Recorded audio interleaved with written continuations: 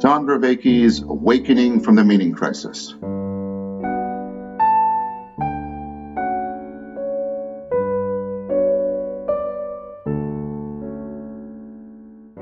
Welcome back to Awakening from the Meaning Crisis. Last time we were talking about this interaction and confluence between nascent Christianity, the transformation that's undergoing the Platonic tradition in Neoplatonism, and Gnosticism.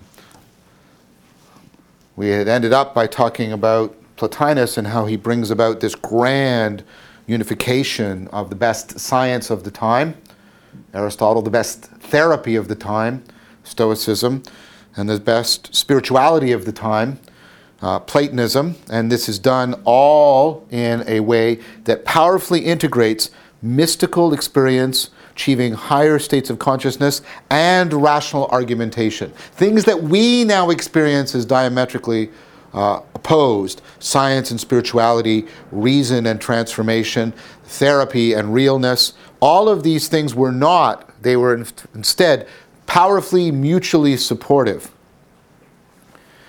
Now, Plotinus is around 270 or so of the Common Era, and after him, of course, the Roman Empire starts to go into decline, and we're seeing the end of the ancient world. And there is a figure there, a towering figure, who basically brings this configuration, this triangle that I've mentioned, of Christianity,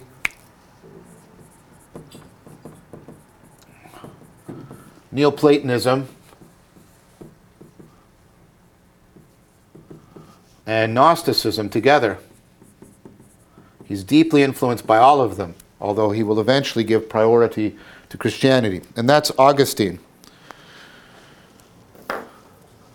So Augustine is a Roman, and he's alive in the 4th century into the beginnings of the 5th century as the Roman Empire is entering its final stages.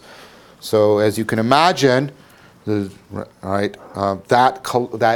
impending collapse is bringing with it a very dark vision of the world. And for that reason, Augustine is attracted to Manichaeism. Now, this is a religion that was started by Mani from Persia. And many people argue that it is a Gnostic religion. Some people disagree with applying the term Gnostics to it. Again, it doesn't matter. It seems to have picked up on a lot of the same kinds of ideas about a machinery in which we're enmeshed as creatures of light, and that light has to be liberated by a special kind of gnosis. And Augustine is deeply attracted to this religion. He's attracted to this religion precisely because it is, as I said, it has Gnostic components in it, and therefore promises to address his own personal loss of agency, which I'll talk about momentarily, but also to address what is becoming more and more salient to people of Augustine's time, which is a world that is darkening around them. So he's influenced by that, which means ideas of evil and evil powers and structures in the world are very salient to Augustine. He also deeply suffers, as I mentioned, personally. He is riven with inner conflict. To put it, I think, in terms that would make sense to us today, Augustine is a sex addict. He is deeply addicted to sexual behavior. He described it this way, and I think this is a particularly apt way of describing his addiction. He said, "I was always licking the open sore of lust," which gives you a very telling image of a compelling desire and yet and something disgusting and degrading, and it's also exacerbating and making worse the very affliction that you're suffering. So he suffers tremendous self-loathing because of this, tremendous loss of agency. And he struggles to try and find a way of getting free from his own personal inner conflict and degradation, and also providing an answer to the evil that he sees in the world. He writes the first autobiography in the history of the West, the Confessions, and in there he relates an experience which deeply, deeply affected him. I would say it came close to traumatizing him. So when he was young, he relates this story. He and some of his friends broke into a courtyard and stole some fruit. And you're thinking, most of us would think, yeah, a young adolescent performing, a misdemeanor act of minor theft, stealing some fruit, who cares? But this is Augustine. He's already enmeshed in a Manichaean worldview. He's already deeply he's becoming aware as an adolescent of how powerful his drives can be. And what affected Augustine about this very profoundly is, he said he did not want the fruit. He did not desire the fruit. He wasn't really trying to impress his friends. He wasn't desiring that. He came away with a very strong experience. It's almost like a reverse of a higher state of consciousness. He came away with a very strong experience that he stole the fruit simply because it was the wrong thing to do. That he wanted to do this. There was something in him that was dragging him down. And this is, again, why this worldview appealed to him. There's these, it's like, again, Manichaeanism is very much like the Star Wars mythology of the light and the dark side. There's a dark side, and it's drawing people down, and it's the side of desire and anger and destruction, right? And Augustine sees this alive within his own body in his sexual addiction. So he travels around the world, he teaches rhetoric, and he becomes eventually connected and familiar with philosophy. And something happens to him that's quite profound. He reads the work of Plotinus. He reads the work of Plotinus. He has a very high opinion of Plotinus. He later writes, in Plotinus, Plato lived again. And he writes very glowingly of the Platonists. And in Plato, and especially in Plotinus, Augustine sees a different way. He gets a worldview other than the Manichaean worldview. He gets the Neoplatonic worldview, and he gets it. I mean this in the Gnosis sense. He gets it. Augustine has a mystical experience while reading Plotinus. He has that ascent up to the one. He rises through the levels of reality and levels of his self, and he has this mystical experience, but he can't hold it. He can't stay there.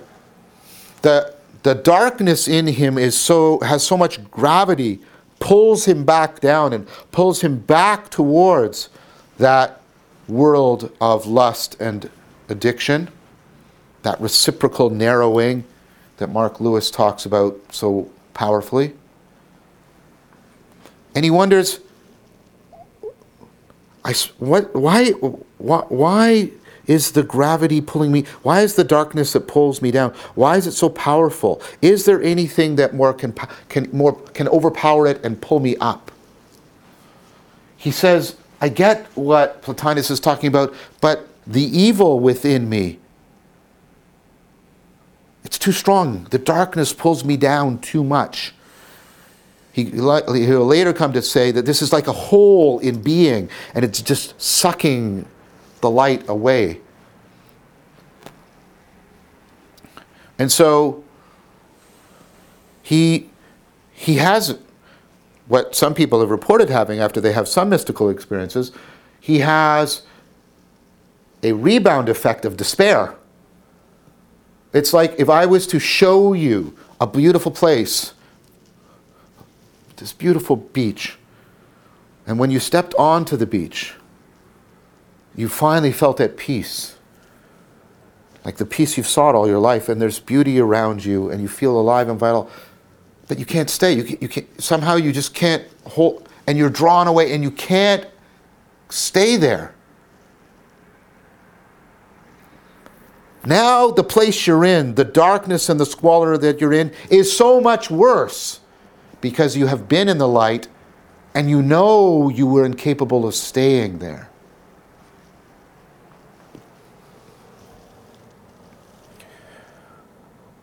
So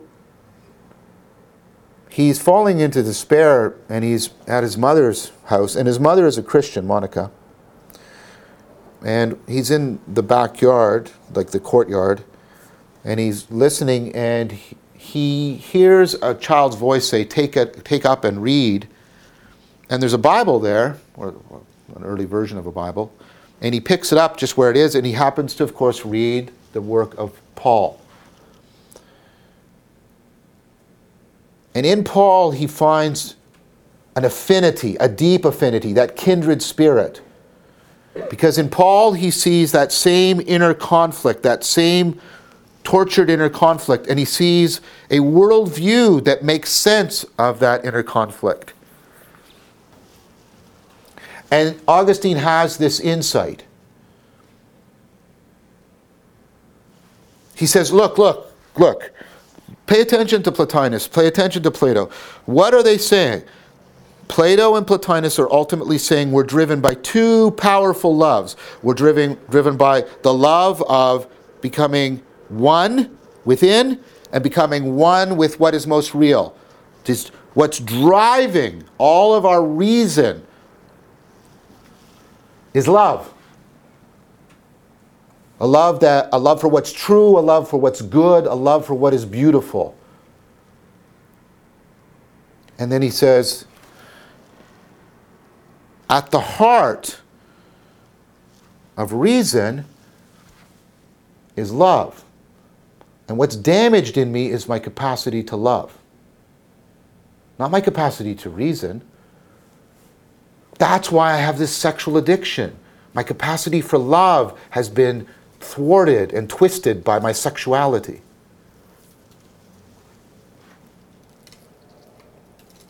So I need something that can heal. Remember the gnosis, the healing. I need to be healed. There's a love that is within reason that can help you grow beyond reason to what reason always sought. How do we grow in love? Well, agape. That's what the Christian message is. Agape, by participating in agape, we grow in love. We grow in the love that is driving us to becoming persons. Fully realized persons. So Augustine says, Neoplatonism needs Christianity. And the healing and the response to evil that Gnosticism was looking for can actually be found in Christianity. And so he synthesizes them all together. So notice what we now have. Let's put this together very carefully in Augustine. And notice the way he's putting it. He's not putting it out there as a theory. He's writing an autobiography. He's talking about it in a perspectival and participatory way. He writes the first autobiography, the Confessions. This is not a dry academic treatise. This is an existential manual how you can also go through the process that he has gone through. It is gnosis through and through. Okay, so from Plotinus, what do we have? Well, Plotinus already has given us, because part of Plotinus is the Aristotelian worldview. That's the nomological order we talked about, right? The conformity theory, right? The geocentric worldview, the two things in attunement. This is the best science account of the structure of reality and how reality is known. From Plotinus himself, we get now what I'm going to call the normative order. Plotinus gave us an account of how we can move in a coordinated fashion up the levels of reality, up the levels of consciousness, up the levels of the self, from what is less real to what is more real. What's Augustine going to do with that? Well, look, what's less real? What's down here has less oneness, less integration. It makes less sense. Look, when I destroy something, what do? I take away its structural functional organization. I make it more disordered. Right? As I go downward, things are fragmenting, having less and less form, less and less eidos. They're less and less intelligible. They're less and less understandable. This becomes more and more pure chaos.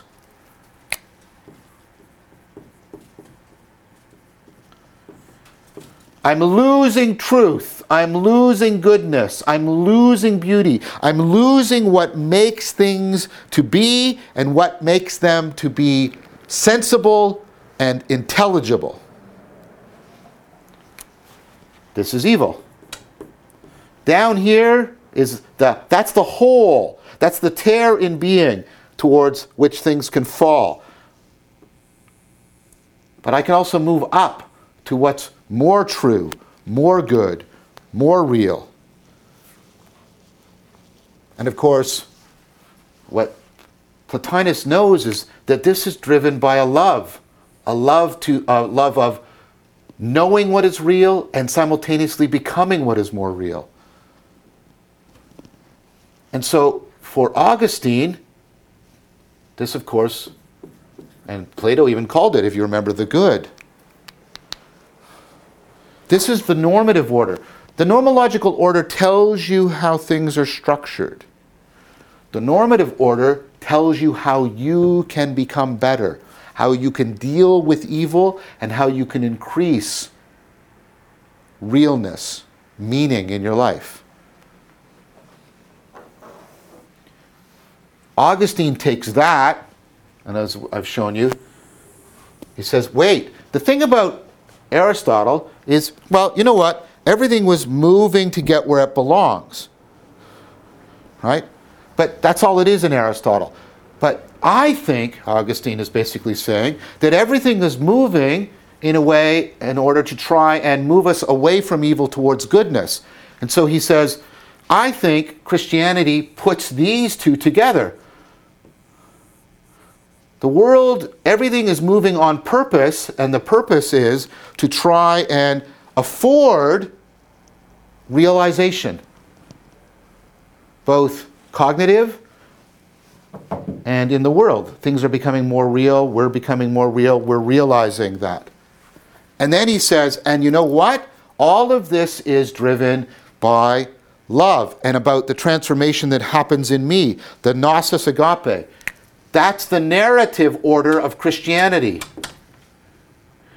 There's this great narrative, there's this great story about the course of history.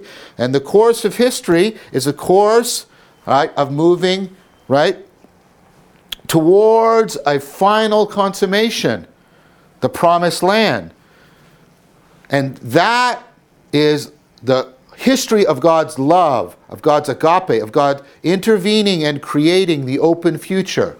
But that agape isn't just a historical force, it's also a normative force in me. It's also leading me upward towards the good. What Augustine does is he says, Christianity can put all of these things together.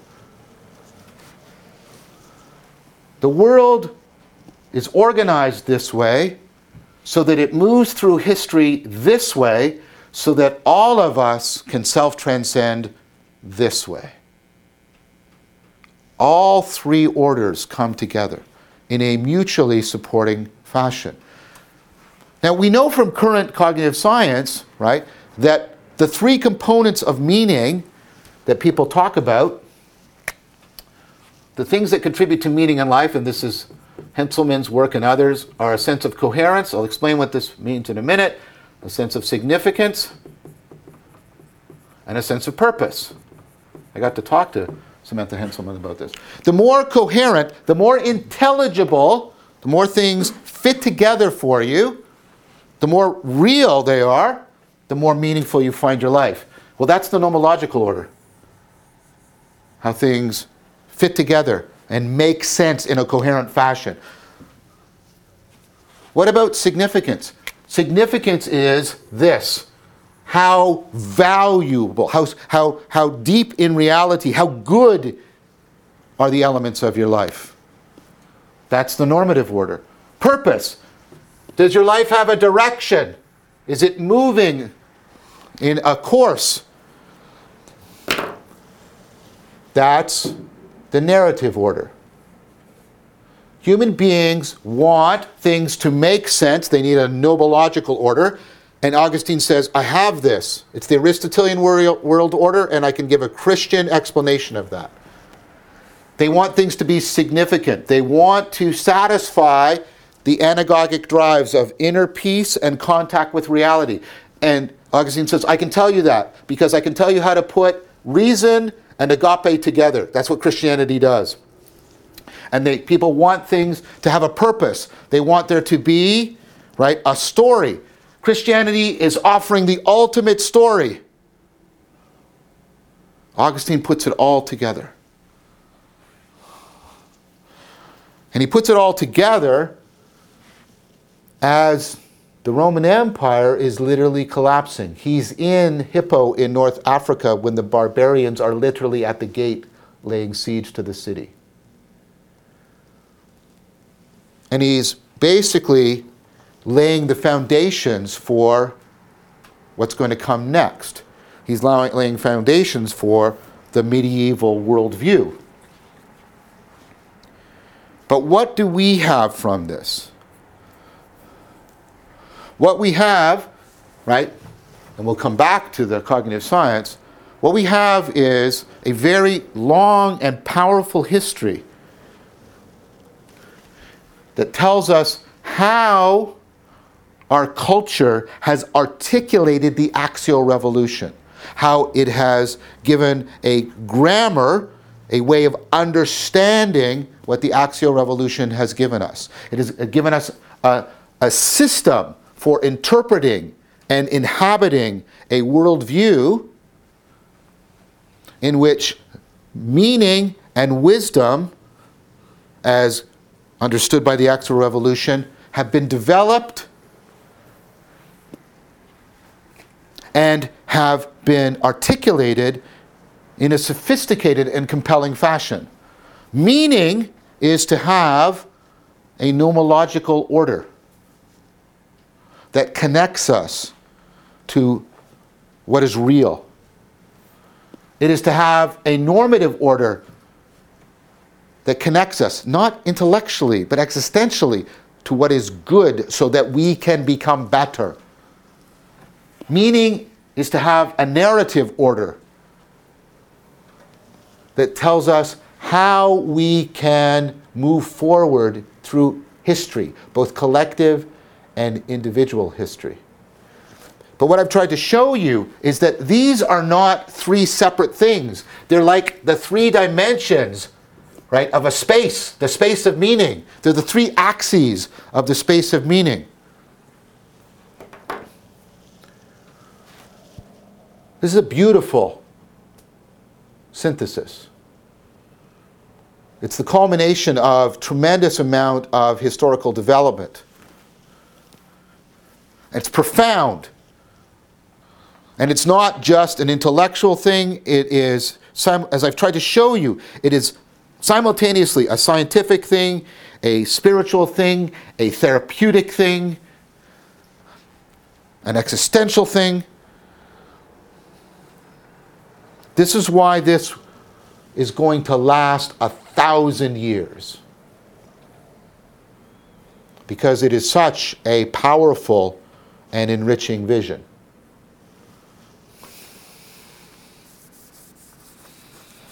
Imagine if you could, what if I could offer this to you and make it deeply historically, scientifically, and intellectually viable for you? What if I could offer to you a worldview that had the deepest scientific legitimacy, totally integrated with the most profound spirituality, no antagonism, no irrationality in it, conjoined seamlessly with a personal project of therapy, of therapeutic change and healing, and sapiential education, the cultivation of genuine wisdom and self-transcendence, in community with yourself, your world, your culture, and other people. Would you not want this? So here's the question you now have to ask yourself. Why don't you have it? Because we know from the science that's what you want. We know from the history that that's what our culture has, like our foundational culture from the Axial Revolution built for us. Why don't we have it? Is it irredeemably lost? When we lost the Gnostic mythology, when we lost the axial mythology, the two worlds mythology, when we lost the mythology of Christianity, are we now bereft forever?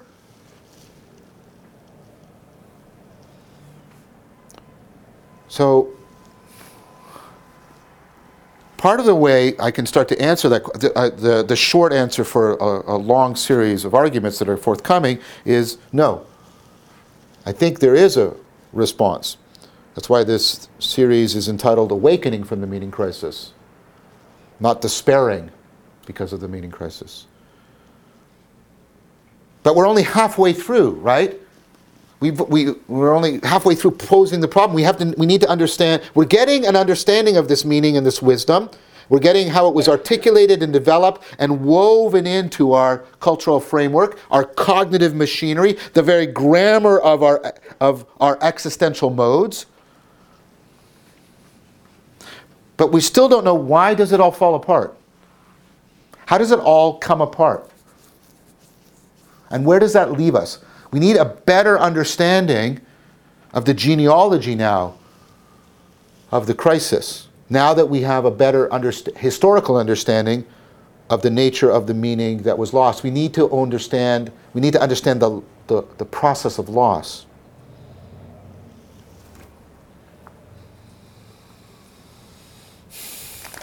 So, as I said, this world is the world that Augustine bestows, and this is what you need to understand. There's tremendous loss when the Roman Empire collapses. It's not as great as the Bronze Age collapse, but it's major. But it's only in the West, by the way, not in the East. The Byzantine Empire survives. But nevertheless, there's a traumatic loss of cities, literacy, trade, commerce. The standard of living that was lost in the Roman Empire is not recovered again until 1750 in London, England. It takes that long for that standard of living to be recovered again.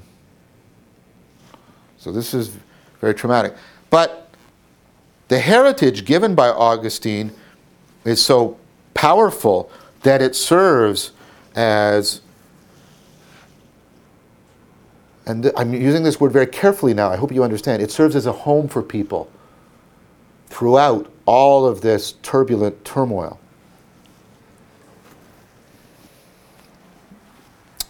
But some things start to happen that start to pull it apart.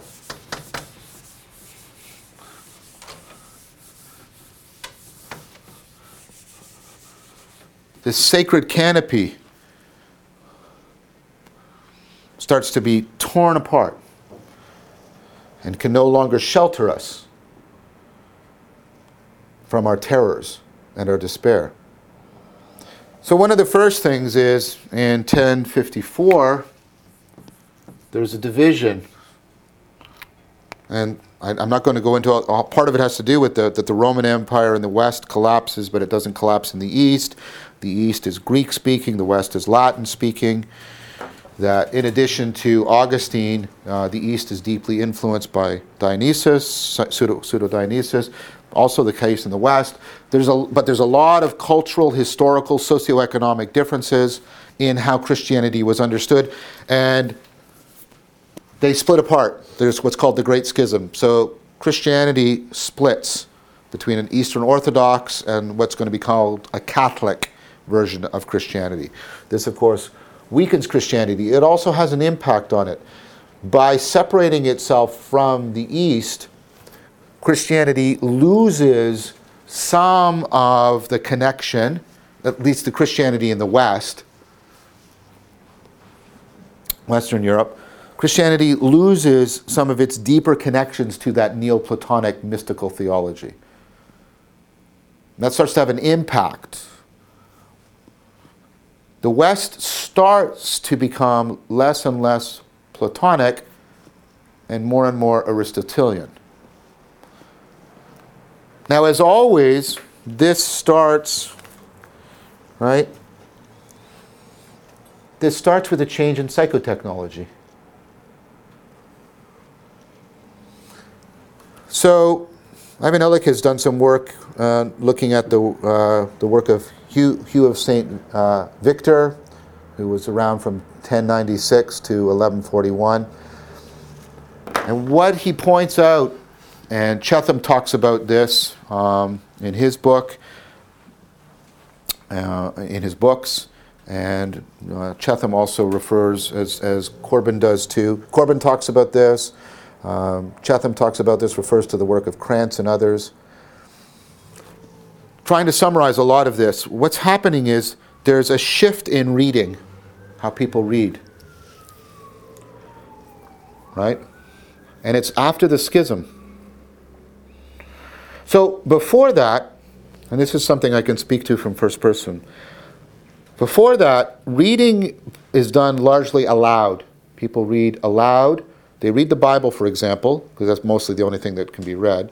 And some of the church fathers, people like Augustine, for example, they read aloud. Reading is often done communally. So first of all, you're embedded in a cultural context. You're embedded in a sapiential community. You read aloud, and more than you read aloud, you're reciting. So let's try and get something in your experience that might bring this out. Okay? Think of the difference between reading a poem and reciting a poem. And it's no coincidence, by the way, that when Gabriel spoke to Muhammad, he told him to recite, not to write. Okay? What happens when you... I was something wonderful. Last Saturday was my birthday, and so it was a surprise party. My partner, she organized a wonderful party for me. And I'd always said that instead of gifts, I would prefer it if people brought one of their favorite pieces of poetry and read it aloud. So it was a poetry party. And people read it aloud. And there's such a difference between reading a poem silently and reading it aloud, because the intonation and the sharing it with others makes it very different. What was particularly beautiful is my girlfriend, actually, she's a gifted singer. She actually sang her version of the poem by Robert Frost. It's the famous one about the two roads diverge, and I took the road less traveled by, and that has made all the difference. But when somebody is singing a song, singing a poem, and most songs are poems if you think about it, right? It is appealing to you not just propositionally. It's not just, right, that kind of knowing. It's not just trying to create beliefs in you. First of all, by reciting the poem, right, you and trying to communicate it to others, you have to bring in all your know-how of communication. Being able to share with other people. You have to, all your ways of paying attention, much more embodied. There's the perspectival stuff. What does it feel like? What is it like to be here in this space, in this context, with these people, uttering these words? And with that, it has the potential to be participatory, because people are like, these are poems that have changed them, have made a difference to their identity. They know these poems not the way you know the words on the back of your cereal box. They know these poems because of the way in which they have been changed by them. Their very sense of identity has been altered by it. See, so when people were reading then, they're reading the Bible, they're reciting it communally. They're also doing something, and I do this practice now, and other people do, right? It's called Lectio Divina. It's a way of reading a text, right? In which you are not speak. The point is not to have the propositions and to speak. It is to let the text as much as possible speak to you. It is to engage with the text in a meditative, mindful fashion, opening yourselves up to the possibility of it transforming you. It is much more like going to listen to a piece of music and having prepared the receptivity to have a profound aesthetic experience. It's analogous to that. You're reading and you're reciting in such a way that you're trying to open yourself up to this text speaking to you. People that are religious will often talk about this as if God is present in the text and speaking to them through the text. This is how people were reading. It's a form of reading that is ontologically remedial. It's designed to heal you, transform you. It's designed to trigger, activate, and educate your procedural, perspectival, and participatory knowing. Not just give you propositions. It's about helping you in your reading remember the being mode and not just have beliefs and propositions. But people start to read differently shortly thereafter. What's happening is people are shifting from, right? So, Avicenna, which is an anglicized form of Ibn Sina, who's a great Persian philosopher, he was, up until this time, the dominant interpreter of that Augustinian worldview, that whole Augustinian way. And he gives priority to the Neoplatonic. And Corbin is going to make a lot of the fact that Persian philosophy was always trying to keep the Neoplatonic and Gnostic elements of spirituality alive. Persia has played a much greater role in world history and cultural history than we have properly given credit to in the so-called West. But he gets replaced by Averroes, right? And Averroes is more purely Aristotelian. And what that really means is a shift to giving exclusive priority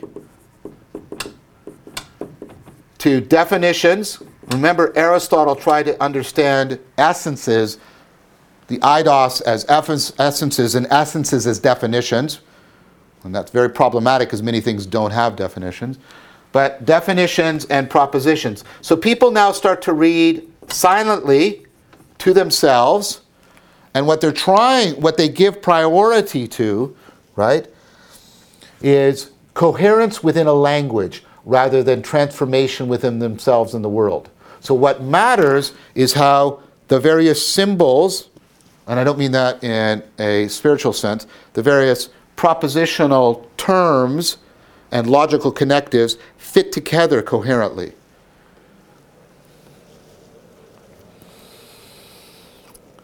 So a new model for thought emerges. See, the old model was thought is a conforming to the world And then we got this articulated and developed and expanded into this whole process of gnosis and anagoge and self-transformation. That model of knowing, that's also a way of being, that's also a way of becoming, that's being taken away, and it's being replaced by a different model. Thought, knowing, is to have coherent propositional language. Thinking is to have a coherent set of propositions in your head. So Kranz talks about we shift from the extensive self, the self that is transjectively connected to the world, that understands itself in terms of its conformity to the world, to, right, an intensive self. This is a self that's inside my head. It's inside my beliefs. Myself is primarily the way I talk to myself by affirming my beliefs through propositional language. So people start to think that the primary way in which we know things is to get as much coherence within our inner language than instead of conformity in our outer existential modes. Now, why would people make this shift? People make this shift because the world is starting to open up again.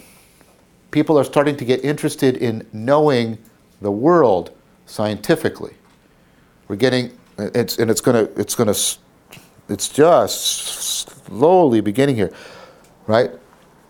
But we're going to get the move towards the value of having, and by the way, I believe in this value. I'm a scientist, right? The value of logically coherent, well-organized propositional theories. The power of this is being discovered. So when I can read in this other way, right, I can empower my argumentative skills tremendously. What I'm losing, right? What I'm losing is I'm losing reading as a psychotechnology of psycho-spiritual existential transformation. Reading is now becoming the consumption of propositions and their structuring in logical coherency. Why? Well, as I said, there's the beginning of this reorientation towards the external world, and it's being driven by the fact that Aristotle is coming into prominence because he's being rediscovered. So because of the Crusades, there is a rediscovery of the works of Aristotle that had largely been lost to Western Europe. And in Aristotle, there is a problem for Christianity. There's a problem for Christianity. The problem is we have a figure that can't be ignored. Aristotle is part of that whole ancient world that Augustine gave us.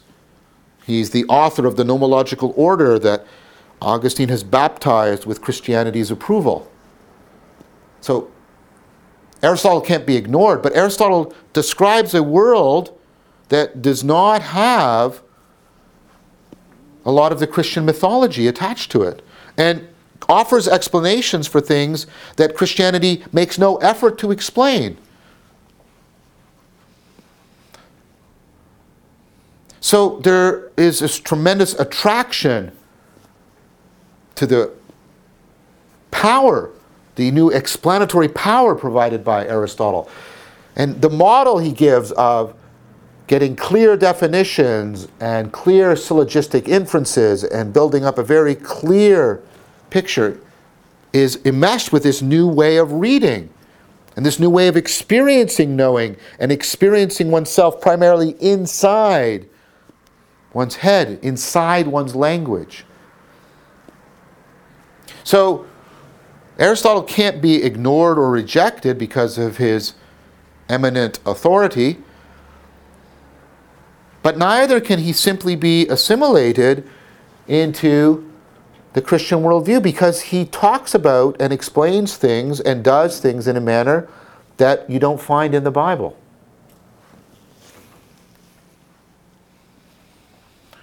So more and more people are reading in this new way. They're starting to emulate the new, Aristotelian science, but this is starting to cause a crisis within Christianity. And so there's an individual who arises who sees the looming threat that this poses, who sees two things happening. There's a change in the psychotechnology of reading, and there is a change in how people are starting to look at the world. Both of these changes are associated with the difficulty of assimilating the rediscovered Aristotle into a Christian worldview. But Thomas Aquinas takes up the task of solving this problem. He's going to be a pivotal figure precisely for that reason. Now, again, Thomas Aquinas, voluminous writing, and there's a whole group of people, both theologians and philosophers, Thomistic, and there's all kinds of controversy around, how Aristotelian Aquinas is, how Platonic he is, right? I'm going to again try and present the way I think he was historically taken up and basically understood. So, for Aquinas, how do we salvage both the Christian worldview and the new science of the rediscovered Aristotle? Well, he does something really brilliant. He goes to the fundamental grammar of all of this. What's the fundamental grammar of this? It's the mythology of the two worlds. The axial revolution is there's two worlds. There's the real world and the illusory world, right? And that has been a constant throughout all of this. And he comes up with a way of trying to assimilate it, right? So we have the two worlds, right? Here's in Plato, in the Platonic and even in the Augustinian, here's the everyday world, right? And then here is the real world.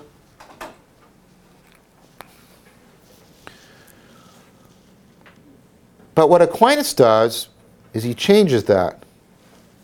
He says, this world is real too.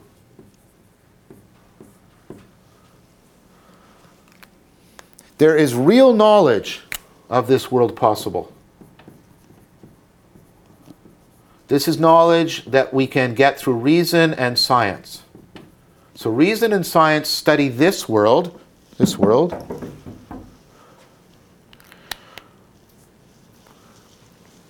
and they can discover real truths about that through reason, through science. But this world up here is still somehow more real. How do we do that? Well, he invents a distinction that we tend to anachronistically push back on people before, and there are definitely precursors in Pseudo-Dionysius and Augustine, but the idea is this is the natural world that can be studied by reason and by science. This is the world above the natural world. What's the word for above? Super. So this is the supernatural world.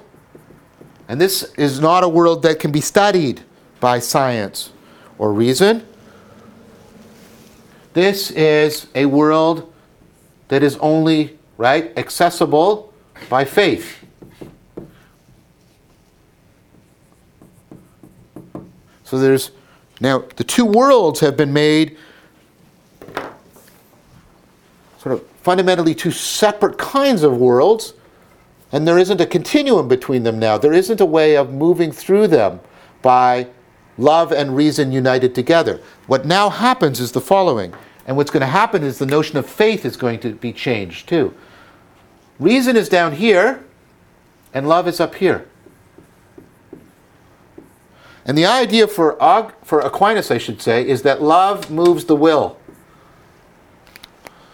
See, in Plotinus, and even in Augustine, love moves reason. But for Aquinas, love moves the will. Love moves the will to assert things that it can't know through reason. So faith now becomes the act of willful assertion. Now, to be fair to Aquinas, this is not willful in the sense of my will. This is a will that is being driven by the love of God. But nevertheless, what's now happening is love and reason are being pulled apart. Faith is going from this participation in the flow, the course of history, to the assertion of propositions, the assertion of statements, giving a creed, and more fundamentally, right, science and spirituality are now being divorced from each other in a profound way, such that if it's scientific, it's not spiritual, and if it's spiritual, it's not scientific. And if you're talking, and you can see the beginnings of Romanticism. If it has to do with love, then it has nothing to do with reason. And if it has anything to do with reason, then it has nothing to do with love. And all of these things are now being pulled apart. Now Aquinas is a wonderful man, a wonderful writer. He is trying to save, right, the axial worldview by reformulating its fundamental grammar of two worlds into a formulation that is now becoming familiar to you. But here's the danger, and this is not a danger that Aquinas foresees. As this becomes more and more successful, and we less and less find our assertions, our will being driven by love, but just by willpower alone, this world becomes less and less real to us. The supernatural world. And if there is no supernatural world, if it's no longer, and listen to my language, if it's no longer viable to us, we can think about it and imagine it, but if it's no longer livable to us, then the whole axial world mythology, the whole axial world grammar, that grammar that gave us the grammar of meaning and wisdom and self-transcendence, that huge heritage is now threatened to fall apart. We'll start looking at that next time together. Thank you for your time and attention.